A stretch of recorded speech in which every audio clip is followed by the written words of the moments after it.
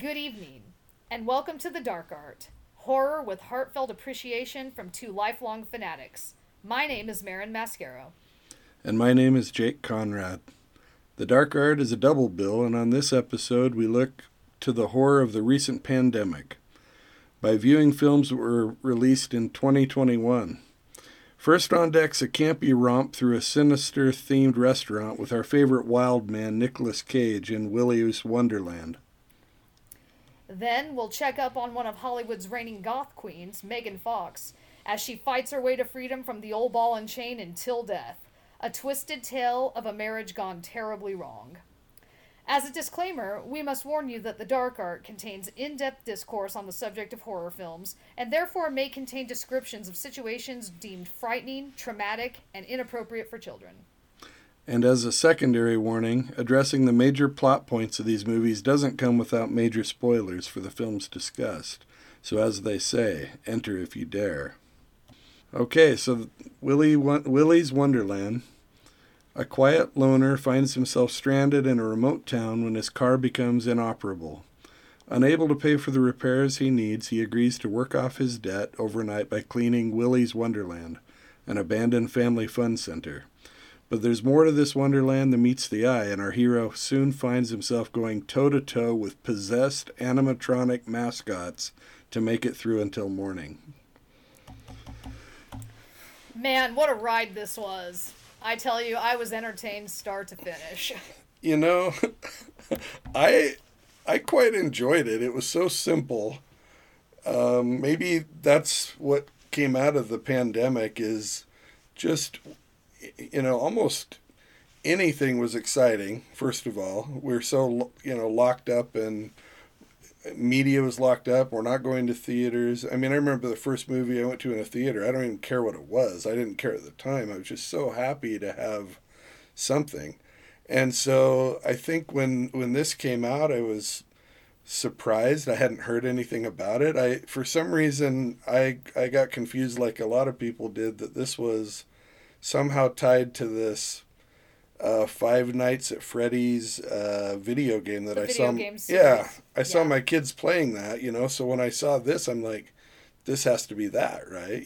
But the more I watched, the more I realized that it was just maybe a homage to or something like that, but it wasn't connected. Yes, it wasn't, but I think it tapped into that same audience, because I believe the people who want to play Five Nights at Freddy's are also the people who would be really, really interested in seeing this movie. And there's probably, I'm not quite sure how the Venn diagram fits, but also those of us who remember what Chuck E. Cheese used to be like in the late 80s, early 90s, when, as a wonderful meme I saw put it, when Chuck E. Cheese looked like he would full on ash a cigar in your pizza. I saw that meme, and I think towards the end of Chuck E. Cheese's reign of terror, it started to look a lot like Willy's Wonderland, like before Nick starts cleaning it. Unfortunately, I mean, I remember like looking at the ball pit and thinking when my little 3-year-old was wanting to go in there, I don't know. There's probably syringes, a homeless person. I don't know what's going on there. I think it's one of the great, unspoken truths of our time that everybody found Chuck E. Cheese completely creepy, because you see it in other media. Like, for example, even back when a Goofy movie came out, Goofy and Max go to a very similar place to Chuck E. Cheese where everything is very, very creepy and everyone is ill at ease. So I enjoyed Nick Cage in this, but like I was saying before, this was a strange Nick Cage movie, because the thing that makes a Nicolas Cage movie is how he freaks out and says things and how he screams and tantrums. And I mean, he won an Oscar for doing that. yeah. Not being a mime, being a mute. And yet that was the direction that this movie took. I know that Nicolas Cage produced this movie, so I'm sure he could have. This was one of those that was like a love child of a couple of filmmakers that hadn't done much for a while, and they found it and they were just all in. When they knew that they wanted Nicolas Cage, he in like a day or two he read the script and was all in and started. He was the one pitching the movie to the financiers, and from what I understand, he was all in on this. So he was a big deciding factor in this character not speaking. There's not a word spoken by this character the entire movie. Yeah, we don't exactly see, that winning dialogue delivery that, as you just said, Nick Cage is known for. And I mean, probably one of his most infamous on-screen moments comes in another horror movie, The Wicker Man, where he freaks out about the bees.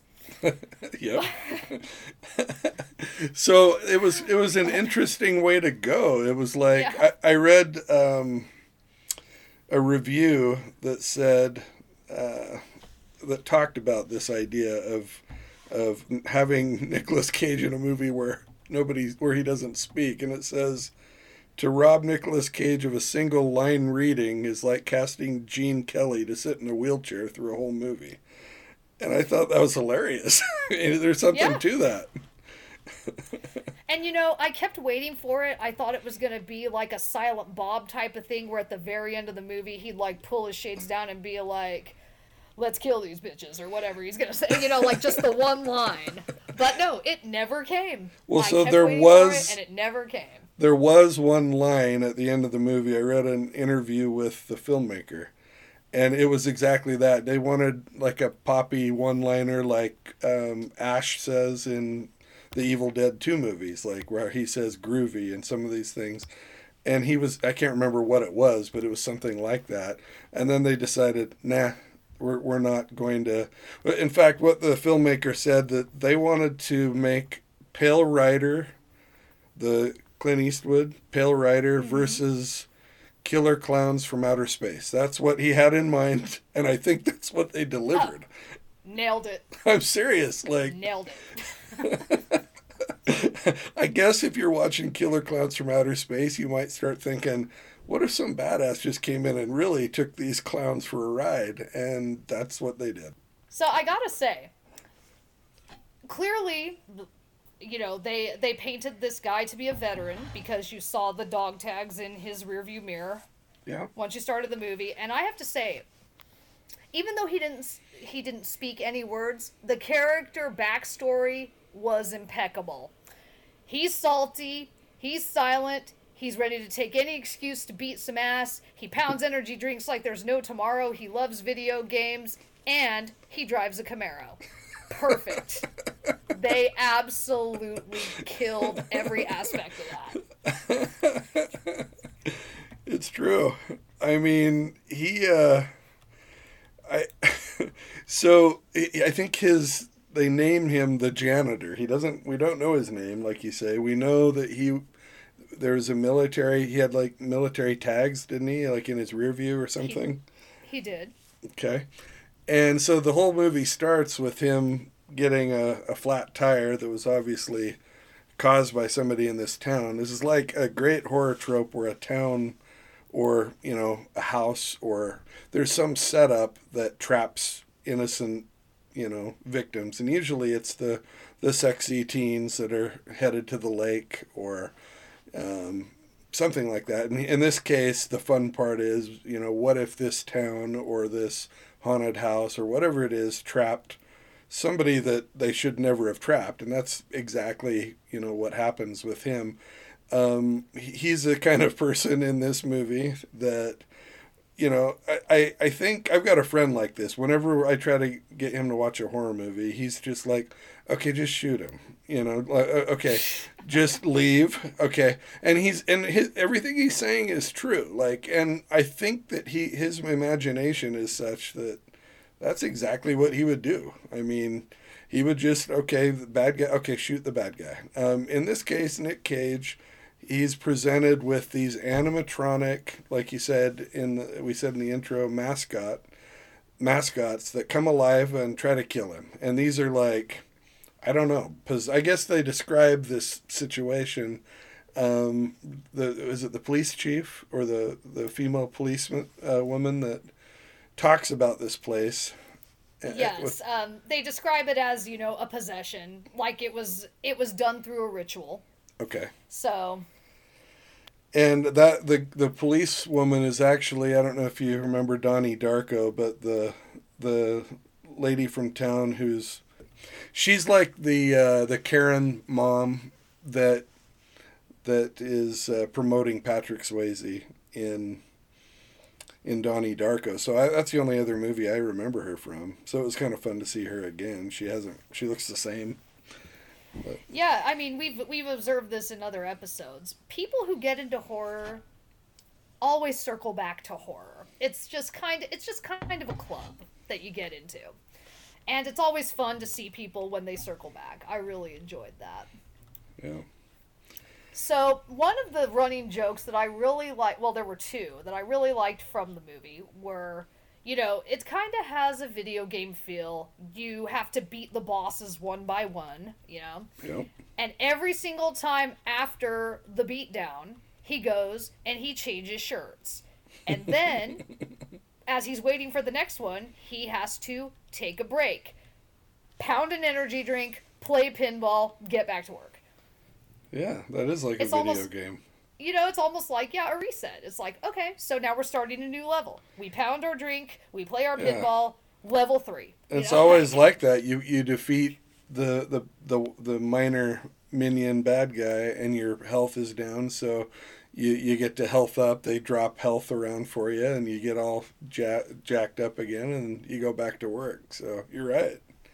I like that. And these creatures are hilarious. I mean, I think that there's one of them that was a puppet from what I read, and all the rest were just guys in suits. And they're goofy and creepy, and they look just like what you'd see at Chuck E. Cheese, it just shows how terrible that was to kids. We grew up and made movies about this.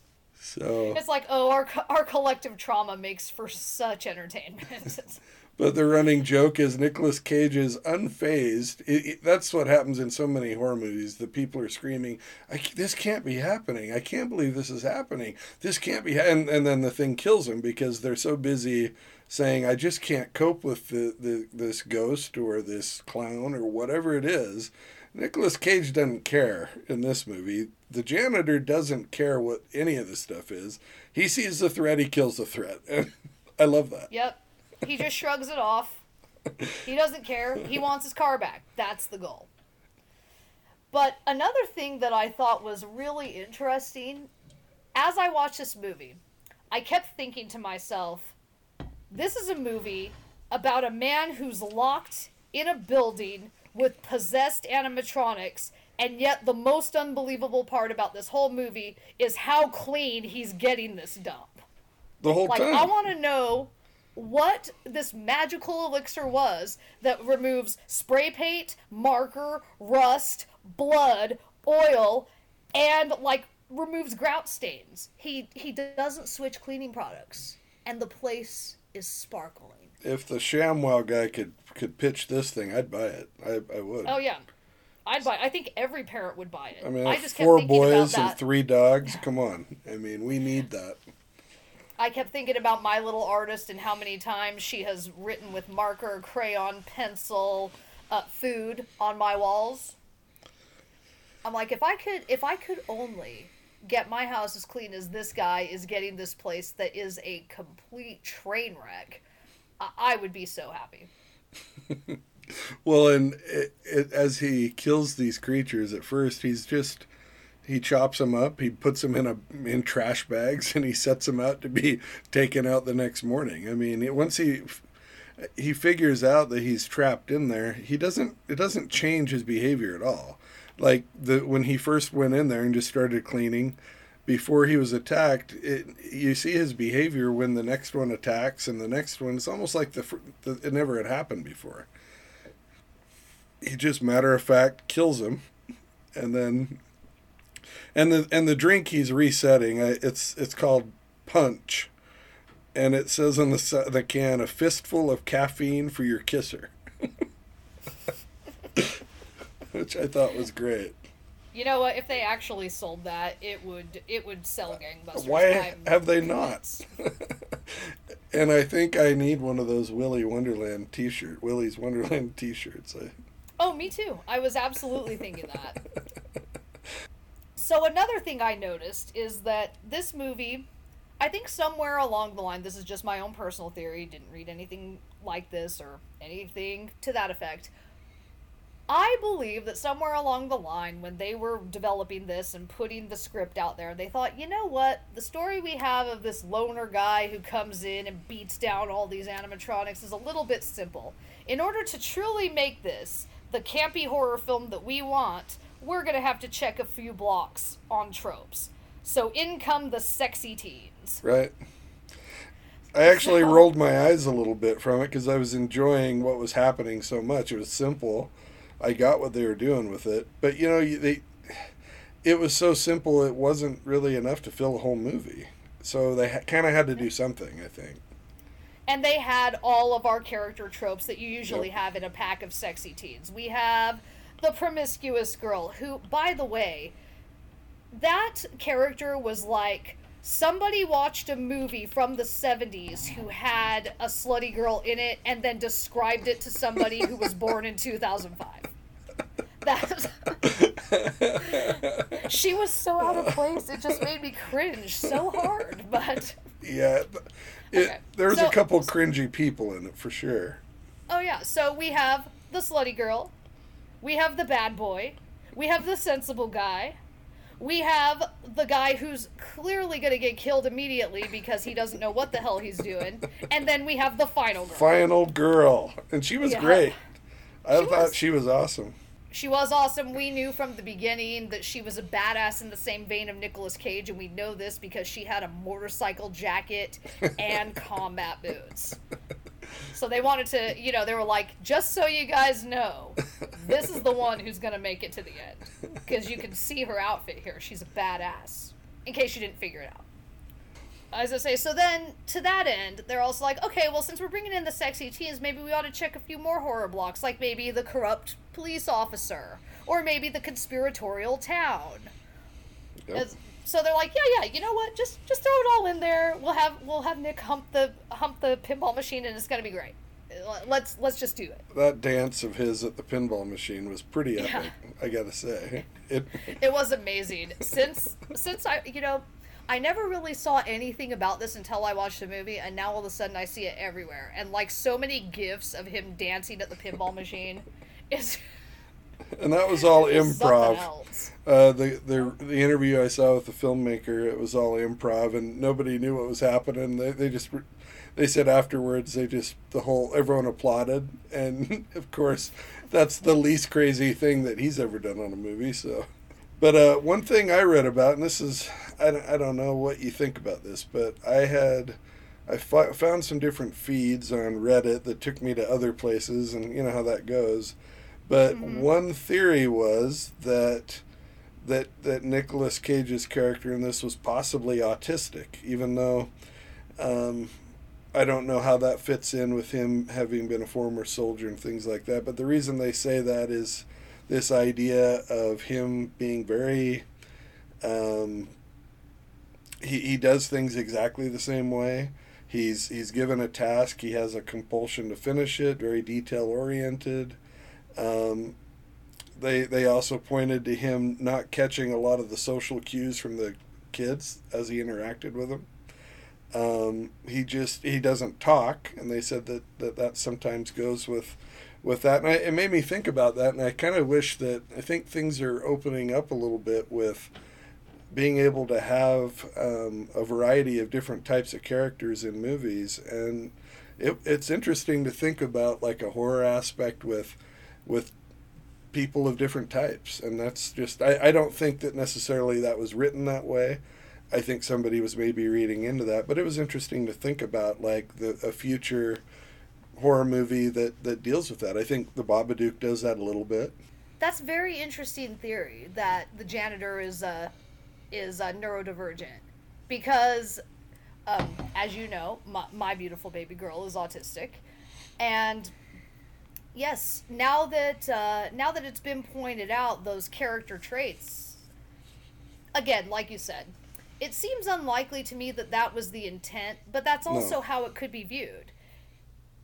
And also, to have this character you know, because clearly he's the hero and he's viewed in a positive light. Right. So that's a really good, interesting take on that. I like it. I really did too. do. I mean, if that was if that was correct, they wouldn't have had to change too much with his character in a way, because he was, you know, very systematic. The cleaning, for example, very systematic, and then, you know, after he dispatched one of these crazy creatures, these things that came out of nowhere, he helped himself reset by drinking the same drink, crumpling it up the same way, doing things to, I don't know whether it's autistic or OCD or whatever.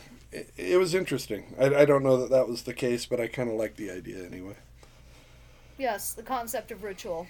That really fits in. And also the fact, you know, his problem solving skills were beyond compare. And True. that's a parallel that I see with my own daughter.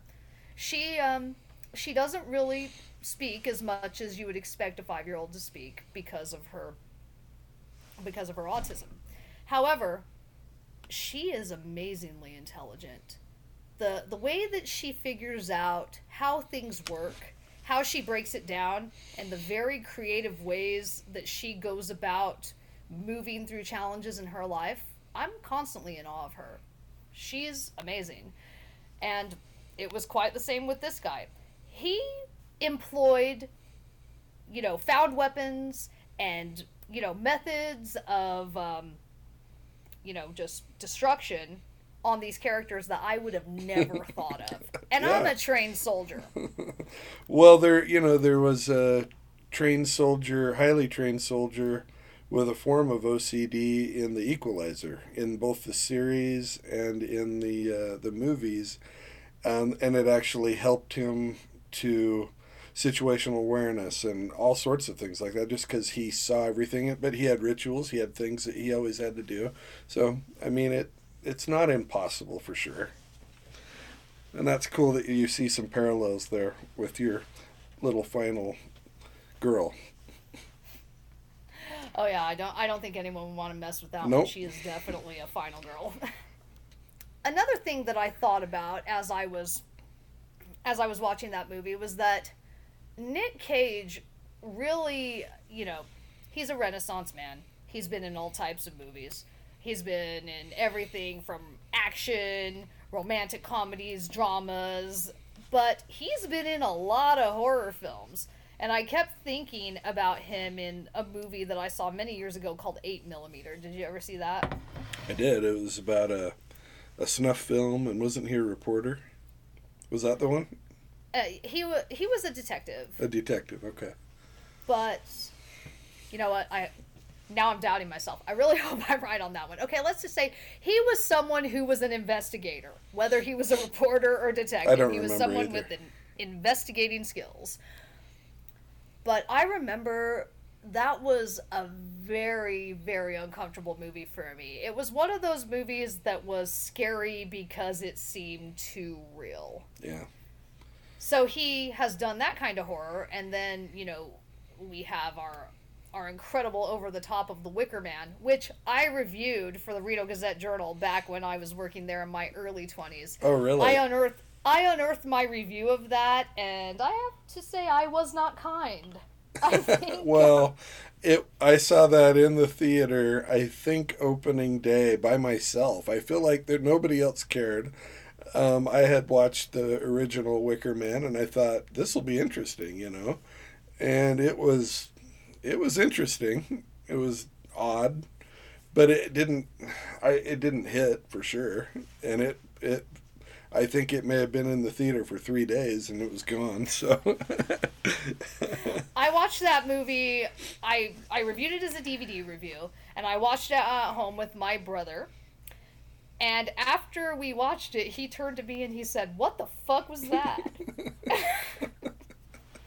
And I said, "I do not know, Matt. I can't tell you, and I've somehow got to write this up. So, on to the DVD extras, shall we?" Anyway, yeah, he has been in some good movies. I think that, have you seen Mandy?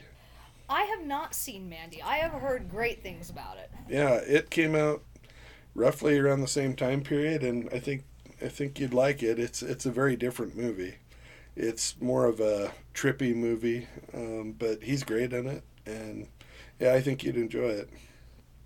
There's another movie that he was in that I never saw and I always wanted to see, and it was directed by Martin Scorsese, Hmm. and I believe it was called Bringing Out the Dead. The Yes, I. premise was. That's a good Have you movie. seen that? Yeah, that's a really good movie. Yeah, I would recommend that one too. I'm gonna have to watch that one again because I've been looking for like a better definition copy of it, but it is different. It the way it's filmed, it's so frenetic. It's about like I think he's a EMT. I think like Tom Sizemore's in it, and it's a great movie. I totally recommend that for you. And he's haunted by the ghosts of people he couldn't save. That's Yes. right. That's right. Um, Yep. what a premise! I love that. Yeah. I haven't seen that one for like 10, 15 years or more. I don't.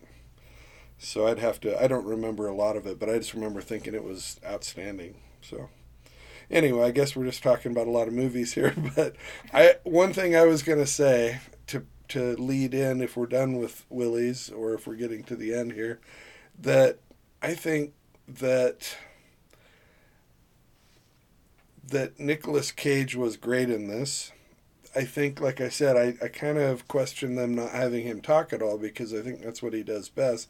One of the reviews I read that was a poor review of this movie said something that I agree with a little bit. It said, it's if it's written in stone that a movie can't be classified as modern classic Cage, if you could replace Nicolas Cage with somebody else without much of a notable difference. Now I don't know if that's the case because he kind of physically he does so much in this movie, but I was a little bit. I felt like there could have been more of his personality in the movie, and then the flip side of that is in Till Death, the second movie we'll talk about, is that I didn't expect as much from Megan Fox, and actually I felt like she delivered much more. So it was interesting that I went into these movies with an opinion, what I kind of a guess of what would happen, and I left wanting much more from Nicolas Cage and then the movie could give us, and getting quite a bit more out of Megan Fox. So that's just, I guess, a segue if you'd like. Well, to that end, one of the things that I found was a tie with these movies is just like you mentioned. So both of these movies really only have one big name in it. We have Nicolas Cage repping Willy's Wonderland, and we have Megan Fox over on Till Death, and most of the cast around them is largely unknown. So they are the draws. And both of these people are known for having outrageous personalities, their tabloid fodder, their antics are well documented, and I think it's fair to say that both of these people are known a lot more for their celebrity antics than they are for their acting skills, which in Nicolas Cage's case is quite sad because he's won an Oscar, and in Megan Fox's case it's quite sad because she's an intelligent woman. She has always been very outspoken about the way that she's been treated in Hollywood. She's been quick to point out misogyny. She's been very astute about her views of the way women are treated. And yet, still, no one wants to take her seriously. Yeah, So she's it was very, marginalized. it was very, very interesting to have that tie binding these two movies, these outrageous personas coming into horror and showing us two very different things. I agree. Well, should we move on to Till Death? Yes, I will read the synopsis of this. Till Death. After a romantic evening at their secluded lake house, Emma wakes up to find herself entrapped in a gruesome game that was staged by her husband. Handcuffed to his corpse, hopelessly trapped, and isolated in the dead of winter, she must fight off hired killers to escape her late spouse's sinister plan. A great setup, I think. It in some cases, both Willy's Wonderland and this movie are fairly simple setups, straightforward. Where even though they're they're odd situations, this idea of what brings the horror, what causes it, is pretty straightforward. In this case, I think Megan Fox's character was interesting in the beginning. I think to view this marriage that she's in, I think in a lot of movies it seems like if she's in a loveless, basically abusive marriage, it seems, and so she's been cheating with somebody. And a lot of times in a movie, when somebody cheats, especially early on in a movie, they're everyone hates them. You know, they're made out to be like hated people. In this movie, I think they did a great job that whether she was planning on breaking things off with this with the person she was cheating with or not, you kind of get where she was coming from immediately when you meet her husband. Yeah, her husband was a mega douche. That is the technical term. Is mega it? Douche. Yeah, that's very eloquent. So can you describe what makes him mega? I found what was particularly off-putting about her husband was the immediate superiority complex paired with his controlling behavior. He clearly viewed himself to be above her and that he was doing her a favor by marrying her and continuing to carry her through life. And then one of the first things he says to her when she appears in his office for their anniversary dinner, wearing a beautiful black dress, looking hot because she's Megan Fox, and he says to her, "Oh, I thought you were going to wear the red dress. You know I like the red dress." And she said, "Oh, well, I wanted to switch it up." And he says, "That's okay. We can stop by the apartment and change." I mean, I could feel my lip just curling up in that Billy Idol sneer. I was so off put by that, and I thought immediately, I'm like, I hope this asshole dies. Yeah. I knew he was going to, because sure. that part has been given away in the little trailer. blurb of the movie that, you know, it shows it on Netflix, but I wasn't quite expecting for him to die the way he did. I was shocked. I actually jumped. That part really got me. It was a good jump guard. scare. That was a good jump scare. So, I mean, spoiler alert, the horror of this movie, I think it starts when, you know, you meet this guy. But it definitely ramps up as he blindfolds, her name's Emma, I think, in the show. Yes, blindfolds Emma and starts driving her out in the middle of nowhere to, I think it's their lake house, the lake house he owns or they own together. And they're just driving and driving and driving, and he's being cold and distant and a jerk the whole time. So it isn't a surprise. It's just this sense of foreboding that maybe he's taking Emma out in the middle of nowhere and leaving her, or going to kill her. That's the way it feels. You definitely don't get the good vibes from him at all. It set up the sense of dread very, very effectively.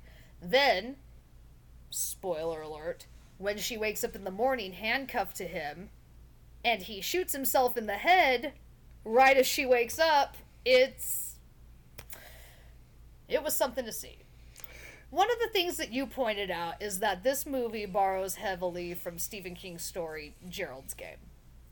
It does. Could you tell me a little bit more about that? Because that's one that I'm unfamiliar with. Well, so I think that's one thing that for me made this movie, it made it harder for me. And that's because Gerald's Game, the movie, was directed by Mike Flanagan, who he's the one that's done The House on Haunted Hill, the Netflix series, The House on of Bly Manor, something like that, Haunting of Bly Manor. Amazing work. Amazing stuff. And he uses some of the same actors. And this is how he got into Stephen King. I mean, he somehow worked out to be able to do one of Stephen King's books, which then led to him doing the sequel to The Shining, Dr. Sleep, that everyone enjoyed. Everyone was happy with, reviewed, and I enjoyed it. getting big names like Ewan McGregor. So here's somebody that is a good director and used to working with really talented people. And then I can't remember how Carla Gugino. I don't know how to say her name, but she I think that's it. is that it? Gugino. Yeah. So she's been, I've seen her I remember her in the Spy Kids movies my kids used to watch, and I never really knew much about her, but I remember her in Son-in-Law with Pauly Shore. okay, yeah, I remember that one too. So she kills it in this show. She is actually, like, I never really think I've seen her act until this show, and I was blown away by it. But it's a similar situation. It's a little different. It isn't he doesn't kill himself. He dies though, and she's handcuffed to the bedpost, and she's in the middle of nowhere, just like the lake house that Emma is at. She's dealing more with childhood trauma that she's working through, and she's dealing with the fact that she's dehydrated, no food, water, elements of like animals in an open window, and the true horror of Stephen King is that there's a psychopath that's loose from a mental hospital or something like that, and he finds his way to this cabin. So it's definitely creepier. The acting was really good, and I saw it first, and I'd read the book. So at first I'm like going, uh-oh, I hope that this isn't that, only not as good. And the good news was that it was different enough that I actually enjoyed it still. The fact that she was chained to him made for a difference. I thought it was very symbolic. This idea that I'm chained to this marriage or this relationship that I just cannot shake even after it's over. I thought that was great. I thought that was great too. And since I never seen Gerald's Game, what this movie most evoked for me was the Saw franchise. Because the way that her husband had set up the trap, the game, the way that all the steps unfolded to let her know more and more and more that she was done for. All of the little isms that he put into it, all of the personal touches, having her wedding dress, masking the safe, having her dark room set up with all of the pictures of them with her face scratched out, having the attacker, the man who, quick side note, the reason they met is because her husband was a lawyer, she was a victim, and she'd been the victim of a stabbing during a robbery. Yep. And her husband had put the guy away. To torment her, he did a giant poster-sized print of this guy's face in her dark room. Yep. It was... And of course, this takes place on their 12th anniversary. He said it was the Steel anniversary. Yeah. For those of you who don't know, apparently, it's a tradition that there are different materials that you're supposed to invoke in giving a gift to your spouse on an anniversary. It's never something that my family really followed. It's something that I certainly didn't follow in my ill-fated marriage.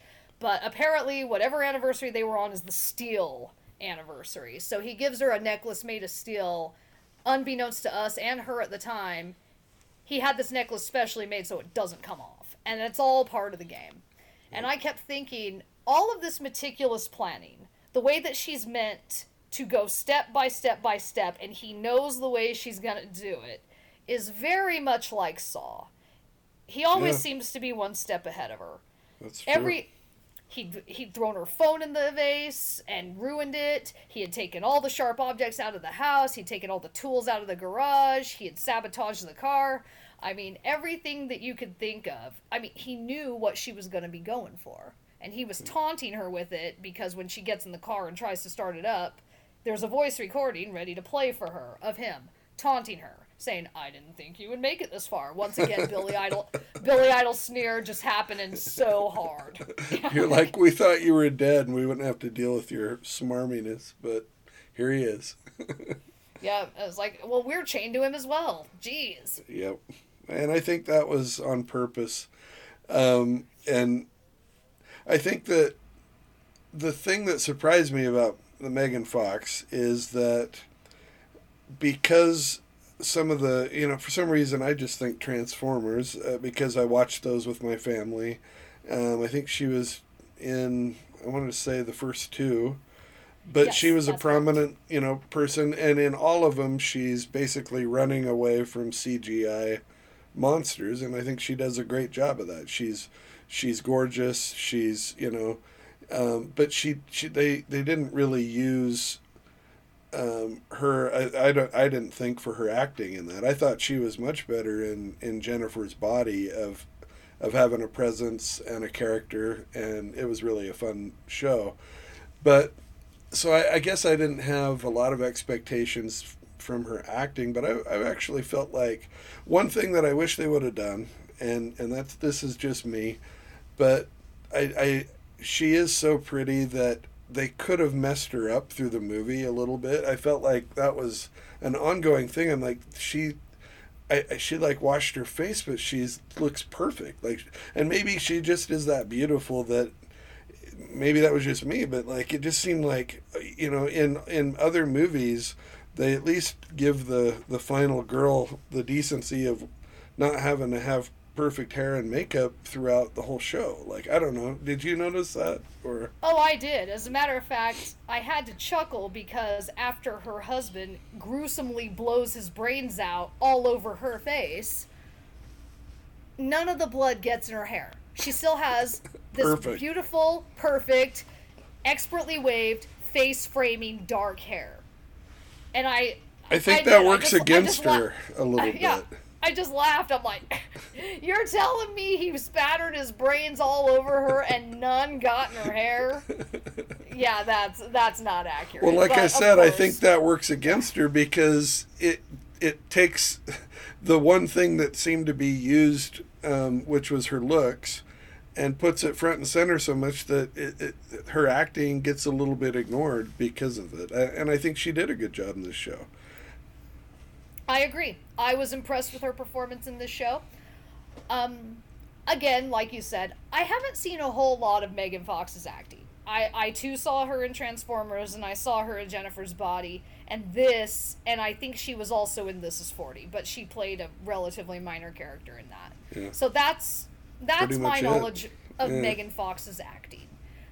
But I have long been a Jennifer's Body apologist, and I'm glad the rest of the internet at large has finally caught up.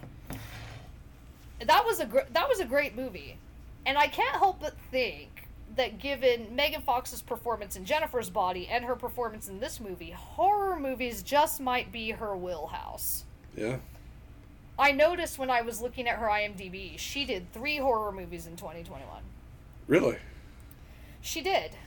She did Till Death. She did Night Teeth, which is a vampire movie. And then she did another one called Midnight in the Switchgrass, which looks like it might be more of an action than a horror, but it was still classified as horror. Huh. So I'm like, is Oh, Megan Fox going to find her renaissance in horror? I guess that would work. She is a Elvira, Mistress of the Dark type. yeah. You know, she leans into the gothic, but she's very sexy. This could work for her. Well, I think that I would like to see her continue to be in horror and maybe not be quite so typecast. I wouldn't mind her not having to use her. I mean, she's gorgeous. She's going to be gorgeous no matter what. She'll be gorgeous if they throw a little dirt on her. And I thought she was great as a antagonist in Jennifer's Body. I wouldn't mind seeing her in something like that. But anyway, one thing I was going to throw out, and we chatted about it a little Oh bit, yeah. was the fact that where in Gerald's game, the main character is chained to a bed with both her wrists in shackles. There's not a whole lot that I don't care who you are. You can be Jackie Chan, you can be, but it's going to be tough to get out of that. That's not easy. You'd have to have some kind of training or luck or whatever. In this movie, she's chained to her husband, and I mean, that animals that get in a trap can chew their way out in minutes. And I'm not saying that she should have chewed her way out, so don't get me wrong here. I'm just saying that, like, dragging that feller around the house, I know he was a genius and a saw-like genius, and he got rid of the glass, I'm sure, and all that, but I was, like I said, I mean, the front steel door, you could probably go and just slam that thing, I don't know, 50 times, and that hand's off. I'll promise you that. And so I know you have to suspend disbelief in a horror movie, but I'm creepy enough that I really think about these things. And, I mean, What about the vase that he submerged her phone in? Throw that thing on the floor and grab a shard. Yeah, like, I mean, yeah. start cutting. Go into the mirror, punch it until it breaks. Hang him off the staircase and break it off that way. I think it could work. I think you and I probably would figure something out. It's true. But maybe we're not typical. We're probably weird. And that's all right. Yes, I think Emma probably hadn't watched as many horror movies as we have. I'm just saying there's not a lot of bones in that wrist that are stuck together with anything much more than tendon. So that's all I'm going to say. Correct me if I'm wrong. Didn't she get out by only cutting off a finger or two and then sliding it out? Yeah. It looked like she cut fingers. Yeah, that's right. Okay. Yeah, so she could have done that to him, maybe. she could have done that. She could have done that. One thing that we haven't talked about is how her husband employed her original attacker to come back and kill her, which I also thought was a nice touch in his whole Jigsaw type of game. And I don't know his playing name. The psychological terror as well as the physical terror. I agree, and I don't know that actor's name, but he's a good bad guy. I was watching a scene from John Wick Part 3. He was a bad guy in that. I've seen him in quite a few shows, and I thought he was great. Well cast. Yes, I thought his brother was also very well cast. The guy who was more sympathetic and reasonable, and of course he met a grisly end, because all reasonable people do in horror movies. So. Yep. No, I think that the thing that Megan Fox does well, and maybe this is the kind of person she is in this movie she's a survivor, and she's walking through the snow barefoot, and she's to suspend the disbelief, and she's stuck with this husband on a handcuff, fine, but she does really well in spite of that, and I think that's what I like about her in the Transformers movies. They might be CGI, stupid cars, but she's gritty and she's tough, and you believe that, I think she showed that well in this. One part that I really loved is when she was making her way to the boathouse. She's dragging her husband. She sees the bad guys, and what does she do? She drops in the snow. Yeah. And I almost clapped. I'm like, brilliant. It's so simple. And yet it's so effective. And a lot of filmmakers would have had her do something much more. Yeah, I get that. I like that. So, one thing that when I was reflecting on these movies, I really thought about was that the main horror mechanism of both of them was entrapment and isolation. And I think we see that because that's what was happening to all of us during the pandemic. And I think that if we were to go into more horror movies that were developed during the pandemic, we would see that theme a lot more, because that was definitely the fear and the sentiment of the time. And I don't know if I should even say was. It may very well still be. I know that a lot of people are still having trouble coming out of that. Well, I'm sure many relationships that maybe were probably just okay, prior to the pandemic, when you stick people in the same house all day, every day, and you're trying to share an internet connection and a small footprint, it would probably feel like you're handcuffed to them, and that you see each other at your worst a little bit more. I just keep wondering if this was an unconscious thing that screenwriters and producers and movie developers were leaning into, because this is just how we were feeling. It's the new sensation of horror, the feeling of isolation. And I thought it was really poignant. My pandemic experience was a lot different. My pandemic experience was freedom. I had just left a marriage that was very regrettable.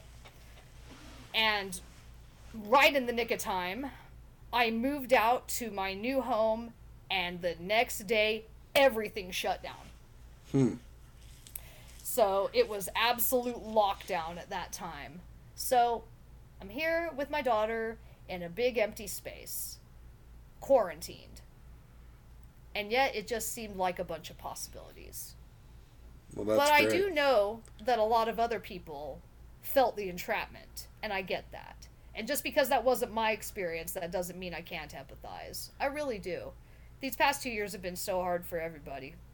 Well, and I think a lot of people found some solace in the outdoors, and so some people felt like they couldn't leave for anything, and maybe, different states, different cities were more like that. I spent a lot of time outdoors escaping. I wasn't able to go to movie theaters, which is really hard for me, probably harder than I should admit, but I was feeling like my throat was cut when it came to going to the movie theater.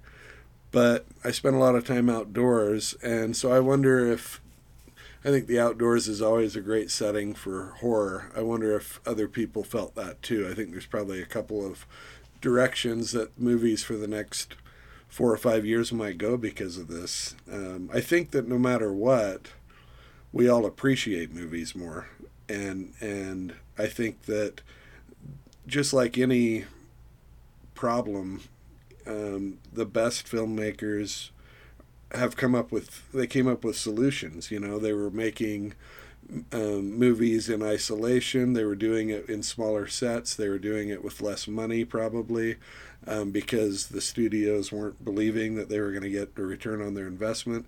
And a lot of times that creates better films. I think that Saw was a perfect example of that, where they didn't have any money, so they made their movie in one room. That's how they had to do it. And look what came from that. And so I'm hopeful that we see some of these filmmakers that were still working and planning and making movies through the quarantine time and through the COVID wars, as I call it sometimes, that we'll get some new exciting and what I like to think of as unique horror movies from it. I think some of the more simple ideas are the best for me, and the less CGI, more real, I love that. So Well, yes, I mean, from the last episode we did, I don't seek solace in the outdoors because of the simple horrors that you find out there. So, I have to ask, what was the first movie you saw when you were allowed to go back to theaters? I'm trying to. It wasn't a good movie. It wasn't one I was even interested in. It wasn't a horror movie. I would have to go back. It was just a movie, and I was happy to go. I am, the movie theater has always been a special place for me. I think there was it was between my third and fourth grade, I think. My mom got my sister and I the summer movie pass, where we got to go see, I think it was 2 movies a week for a couple, 8 weeks or something. And I remember every single movie I saw.